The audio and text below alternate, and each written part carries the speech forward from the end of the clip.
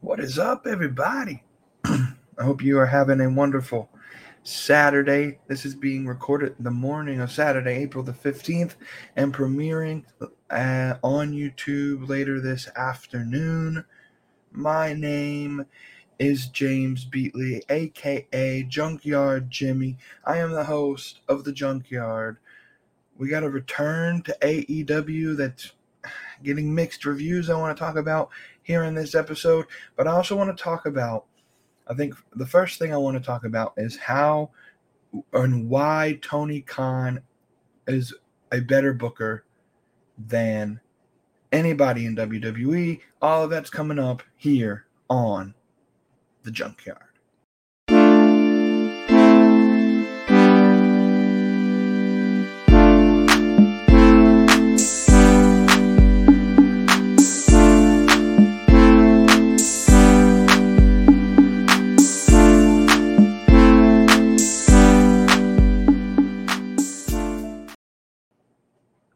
So let's go ahead and get into it. I'm sure your interest is piqued at what I just said there, but I totally agree with my statement. Tony Khan is a better booker than anybody in WWE, and this is why. WWE, and maybe again, and maybe a little biased, and I'll admit that off the front, but WWE is focused on, they always focus on one story as the main story, but let the rest of the program drag. So for the last 3 years, the WWE has focused on this bloodline story. And admittedly, it's a pretty good story. I don't like a lot of the people that are taking part in it. Not a big fan of Roman Reigns or the Usos or Solo Sikoa. For the last 3 years, though, it's been their main story. And it's played it out, and it's going to play out with somebody eventually topping Roman and the bloodline falling, and that's great. The story's probably closer to the end than it is the beginning. But every other story, every other direction that they've gone to has been shit. There hasn't been another draw to cover up the rest of the card. Everything has to be about this bloodline story, which is why you get multiple segments a week on every single show with the bloodline. Maybe a distant second is Rey Mysterio versus Dominic Mysterio, but it's nowhere in comparison to what the bloodline storyline is in terms of how it's actually being booked and how it's actually being represented and all of that, right? So Tony Khan, on the other hand, uses this ability that he has 4 pay-per-views a year, so usually 2 to 3 months apart from each other, maybe sometimes 4 or 5 months apart from each other. He uses that opportunity to that there's so much time in between each pay-per-view to slow build stories, but bring in fresh, interesting dream matches in the story. Could you imagine that at some point in the build-up to WWE WrestleMania a couple weeks ago, Roman Reigns, just for no reason, really no legitimate reason, had a non-title match against some big free agent that's making his debut? AEW does that all the time. Kenny Omega's in a storyline with the Blackpool Combat Club, and just kind of in the middle of this storyline has a singles match with El Hijo de Vikingo, which is a dream match and one of the best matches of the year so far. And it's fresh, it's new, it gives an interesting twist to the story, and then you can tie the story into each other.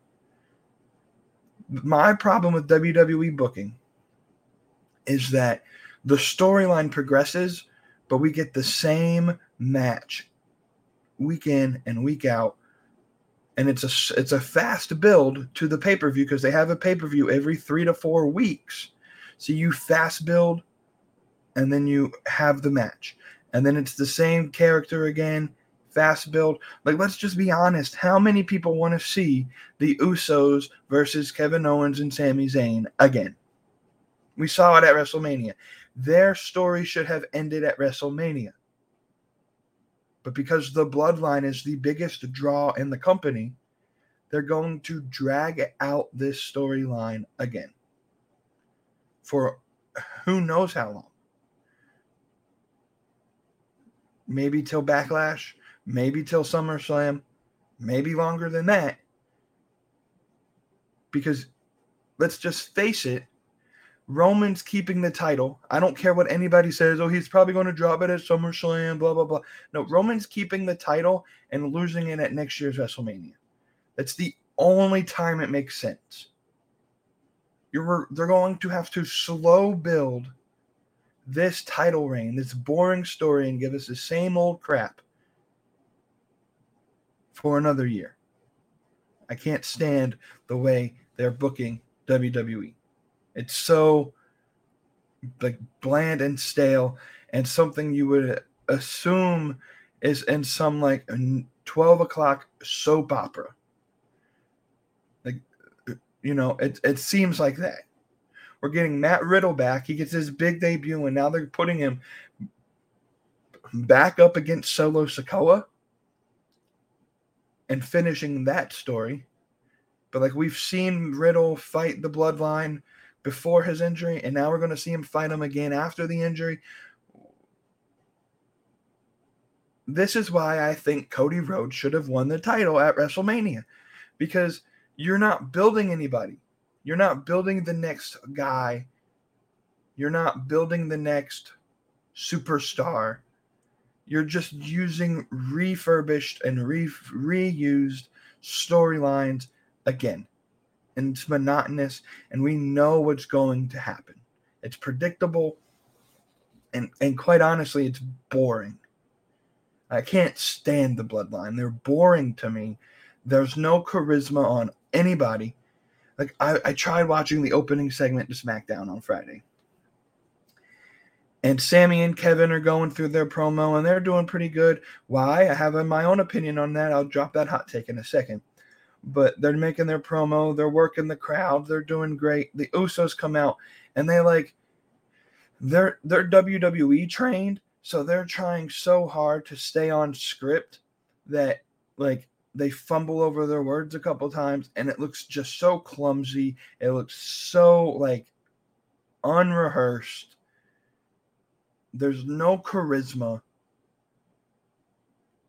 It did not build to what I think they were trying to build, which was this big Matt Riddle spot. It was so weird, and Riddle's, like, his music didn't hit. Maybe he wanted just that surprise entry. It was just so awkward, and there's no interest in it to me. There's no interest in this storyline because of the way it's booked and the way that so let me put it this way. So let me get back to why I think Tony Khan and AEW is booking has a competitive advantage over in the booking. While Tony Khan is slow to start storylines, meaning sometimes it just seems like it's match after match after match with no enhancement on a story. And when it gets time for the last month and a half until the pay-per-view, Tony Khan is the best damn booker. You watched AEW on Wednesday. It might have been the best AEW in terms of storyline progression in the last 2 months, maybe since Revolution. Because here's how I look at it. WWE is slow to end storylines, meaning they will keep a storyline going far after it should have ended. And AEW is too slow to start storylines, meaning like what I just said is typically the story doesn't build to where it's going to build to until we get to the month and a half before the pay-per-view, and we have 3 months of television to fill between pay-per-views. And the reason AEW, in my opinion, has a competitive advantage is because they are able to do these dream matches to fill the time between a pay-per-view until when Tony Khan is ready to really push a story to the next pay-per-view.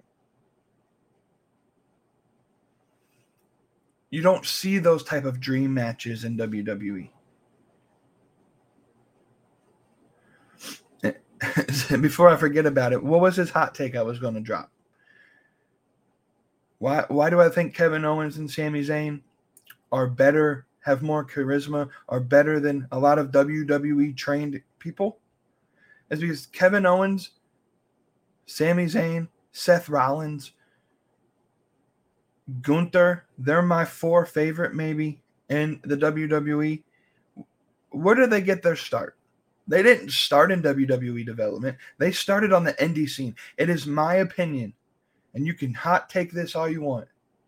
It is my opinion that the people who start their career journey in wrestling on the independent scene, who actually had to work a crowd and get a reaction, and there's not piped in sound, are better overall wrestlers in terms of in-ring and on the mic, compared to those who start their career in NXT or at the Performance Center and work their way up. And I know Roman maybe had a little bit of time in FCW before WWE took it over. I'm pretty sure he did. But he was boring then. He was boring in NXT. He was boring in the Shield. He had no charisma as the big dog when he beat The Undertaker. I loved that time frame when people would boo Roman Reigns because he beat The Undertaker's streak. I was at that Raw after WrestleMania when he came out and booed him for like 15 minutes straight. Best night of my life just because of that. He doesn't know how to work the crowd. Roman is an actor at this point. He's here to continue the storyline and leave. He's not going to work the crowd. He's not great in the ring. He's going to have his 5-move move set, and that's it. You look at even Cody Rhodes, I think, became a better performer after he went to the indie scene. I think Drew McIntyre became the performer that he is today because he left WWE, went to the Indies, had to work in England for quite a while, which the England crowd is hard to please. Now he can come back and he can work a crowd. Drew McIntyre is great because of that. Gunther, Becky Lynch, she started in the Australia, Germany, European wrestling scene. The people who start their career in the independent scene and are not WWE trained from start to finish are, in my opinion, are the best wrestlers. And that's why I think NXT is so boring, because it's WWE trained people with no charisma, with no ability to tell a promo. I watched NXT, I believe it was either this week or last week, and Zoe Stark tried to cut a promo, and it was the worst promo I think I've ever heard in my life. I think you could grab a random stranger off the side of the road, and they could have cut a better promo than that. It was awful. And it was setting up a match with Indy Hartwell. And the promo was just so bad. So bad. But you look at the women's scene in AEW, it may not be in the greatest of shape, but all the women can talk on the mic. All the women can tell a promo. Britt Baker's one of the best on the mic. Saraya's good on the mic. Jamie Hayter's good on the mic. And there's another hot take I'll put there, and it's because Tony Khan allows their wrestlers to ad-lib within the perimeters of where he wants. So he gives a direction of where he wants the promo to go. Now you have a blank canvas to fill in the blanks. where and what you're exactly going to say. There's no script. It's like, here's the topic I want you to talk about. Now go out there and talk about it, but I'm not going to give you a script. That's what makes AEW cool.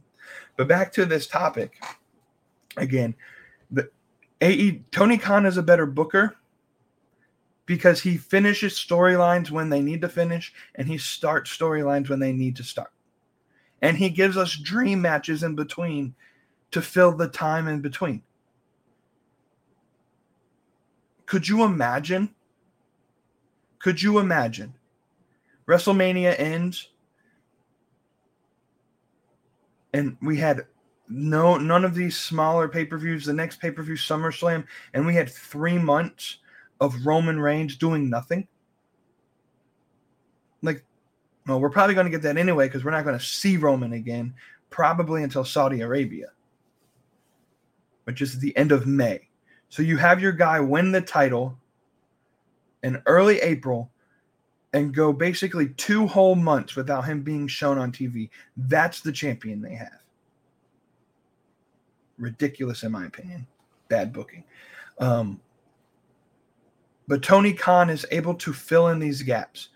And the cool thing is we're going to have 12 or 13 matches at Double or Nothing in about 5 weeks. That's almost guaranteed. AEW pay-per-views are very stacked, top to bottom. But you don't get the same story every week because they only have 2 hours of Dynamite. You're going to get maybe 3 stories a week, but it's not going to be the same 3 stories. I love this storyline that they're pushing right now for the AEW title. We come out, I think, immediately after Revolution ended. I think that was March, yeah. And we have MJF come out and talk about how he beat Danielson, blah, blah, blah. And then the Darby comes out and Sammy comes out and Jungle Boy comes out. And now the 4 pillars are standing in the ring. They all are talking about how they want a title shot. And we're wondering, how are they going to put this together? And they're doing it perfectly. The next week, Jungle Boy has a singles match. He wins. MJF comes out. They cut promos on each other, setting up seeds for that match. The week after, Sammy Guevara has a singles match, wins against his opponent. MJF comes out. They shit talk on each other, setting up a continuation of this feud. Last week, Darby has a match on Dynamite, wins. MJF comes out, cuts a promo. Sting comes out, cuts another promo on MJF, setting the stage for what it probably is going to be a fatal 4-way match for the title at Double or Nothing. But they're setting it up perfectly. The one thing I love about AEW is we're a month and a half away from Double or Nothing, and there are no confirmed matches on the card. The card doesn't get confirmed until a couple weeks before.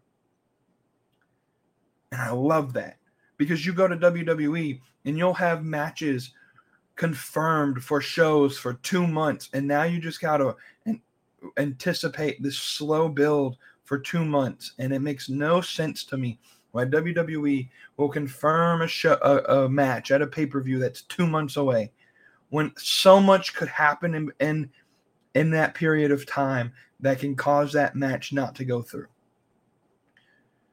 If your in-ring product is good, you don't need to promote matches for 2 months to get people to show up. You don't. If that was the case, AEW would have been promoting the main event of their Wembley show to start selling tickets today. But they're not going to do that. You know when they're going to start advertising? Probably when the Wembley show's in August. So it's probably they're not going to start talking about who's going to be the main event probably until the middle of July. But tickets are already going to be on sale. But because people are so interested and so hyped for AEW, the tickets will sell before the main event gets announced. By the way, I think the main event of that, on a quick tangent there, is going to be whoever wins the title at Double or Nothing, which I think is going to be Maxwell. I think he ends up somehow cheating his way into winning that match. Maxwell's going to fight CM Punk, or CM Punk's going to fight Kenny Omega, and that'll be your main event of the Wembley show. I believe, in my opinion. But let's get to what I really want to talk about today, which is Jeff Hardy. And he made his return to AEW this week, and it came to a lot of mixed opinions. I saw a lot of people on the Twitter side of things and on the Facebook side of things really upset that he came back. Oh, it's just going to happen again. How long until he gets another DUI? Why do y'all keep enabling him? Blah, blah, blah, blah, blah. And then I see people on the TikTok side of things, and they absolutely lost their ever-living fucking mind when his music popped. And they gave him this big welcome. And I'm going to be honest, I am happy that Jeff is back. I am happy that Jeff Hardy is back in wrestling. Because he's had an unfair ending to his career at this point. And I just want him to make his career right and walk out on his time.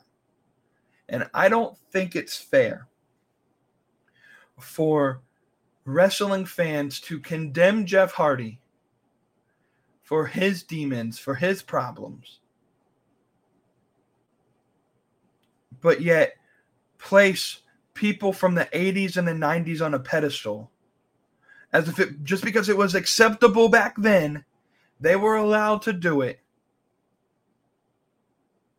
But it's not acceptable now, and so Jeff has to be like this martyr for this because he made a decision that was not too terribly smart.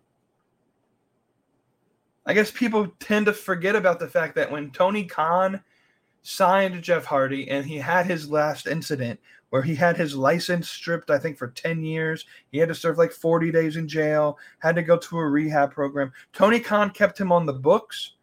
He gave him a paycheck.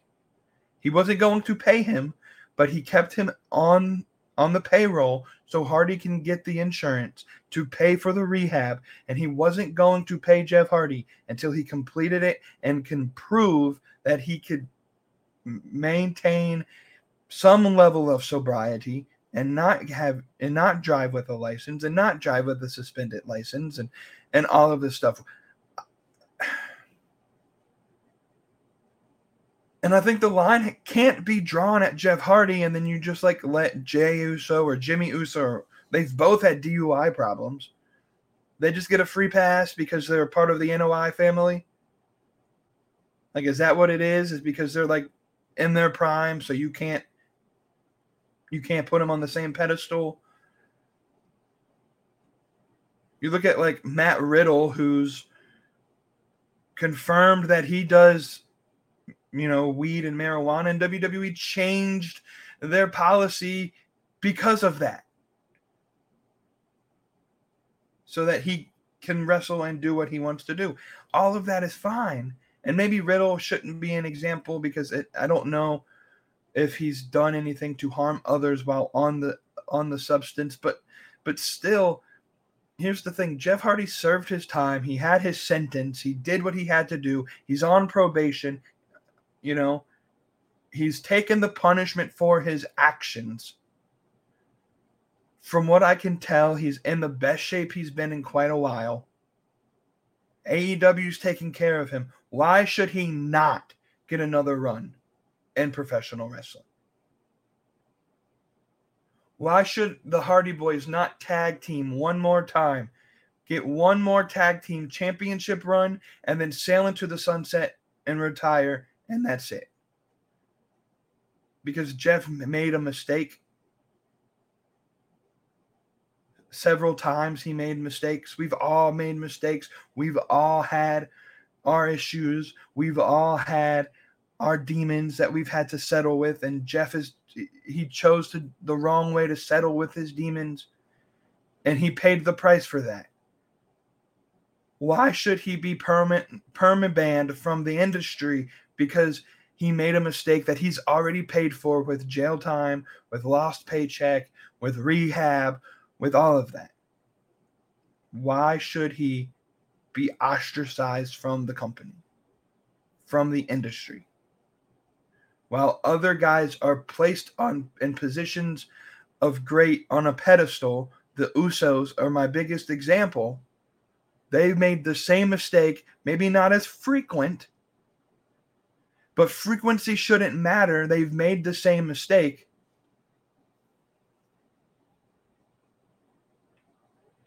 And they get several tag team runs. They get, the biggest push of any tag team in WWE. They don't get criticized as much as Jey Uso does. They don't have to be embarrassed on WWE television for his past. Jeff Hardy had a whole fucking storyline based around his sobriety issues, and you wonder why he wanted to leave WWE.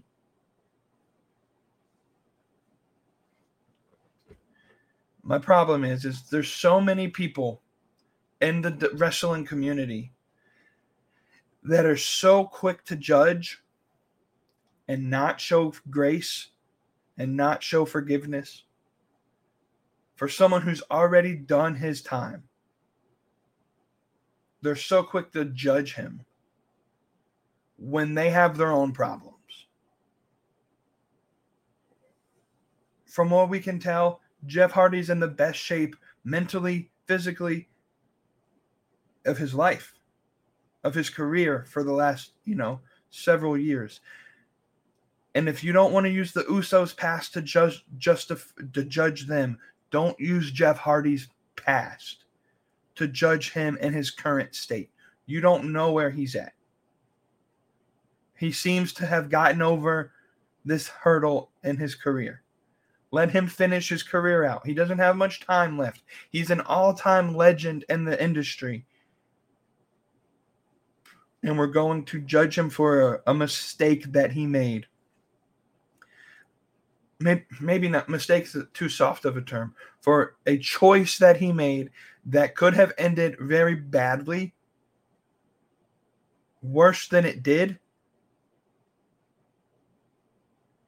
but he paid his time for it. So it's time to move on and allow him the opportunity, allow him the grace to show that he has moved past this.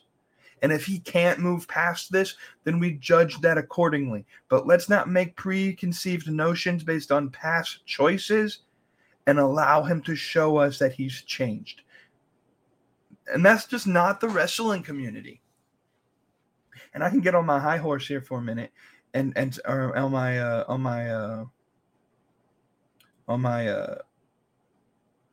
I can't think of the word, but I can preach for a minute. That's not just the wrestling community. That's the community and the culture at large. Is we're so quick to cancel and to judge and to criticize people without showing or allowing them the grace to show that they've changed their perspective on things, whether that's they made a bad decision or they have a really weird opinion about something.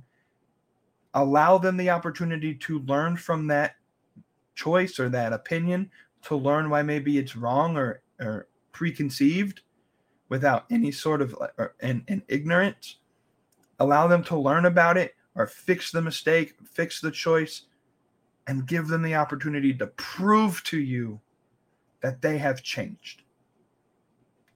I don't like this, like, Jeff Hardy shouldn't be allowed in the industry because he made one bad choice. Again, and I know he's done it several times here lately, the past several years, but so have the Usos.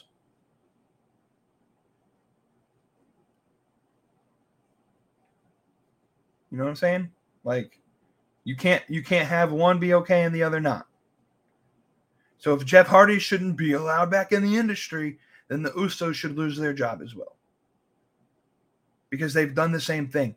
Maybe not so much its frequency, but like I said earlier, frequency doesn't matter. It's the same decision. They both did the same thing. They drove under the influence. Well, whenever Uso got caught, started berating the police officer that pulled him over. Is that a good thing to teach? Or is it because the Usos are like heel wrestlers that it's allowed to skirt under, and we can't place these wrestlers from the 80s and the 90s on a pedestal when we know that they had drug and alcohol problems. They talk about it all the time, that they drunk all the time on the road, and they drove while drinking just because the culture has changed and it's no longer acceptable doesn't mean we should treat it any different. Jeff made a mistake. He paid for his mistake. He paid for his actions of his choices. He's working to fix them. Let him enjoy the last couple years, maybe last year of his career, and retire on his own terms instead of just trying to kick him out of the damn industry for a choice that he made and has paid for. So I welcome Jeff Hardy. I am excited to see what AEW does with the Hardy Boys. This story that they're building looks really fucking good, and I hope the Hardys get one last chance to fight for a tag team title before they end their career. Because believe it or not, it's coming to an end. The Hardys have been in the industry for quite a while. They're not going to be able to do this forever. Matt's wrestling has already started to show signs of, of fatigue and just age, and that's understandable. Let them get one good run and then run off into the sunset on their own terms. Let me know what you guys think. That's about all I had to say on that. What do you think about AEW? Are they a better booker? Does Tony Khan book better shows when they mean something than WWE? Or does WWE have the overall best booking right now? Let me know what y'all think in the comments. I appreciate y'all for taking the time to listen to this. What are your thoughts on the Jeff Hardy situation? Let me know. Subscribe to the channel. You get this show. I hope to try to do this every week, hopefully live instead of recorded. But you'll get this show every week. You get the Call-In Audibles podcast every week on Thursdays live at 9 p.m. Subscribe to this channel, and maybe you'll get a couple extra shows that hop on here and do a live stream every once in a while. We'll see what's in the works there. But for now, this has been another episode of The Junkyard. I am your host, Junkyard Jimmy, and until next time, we're going to close the lid on the junk.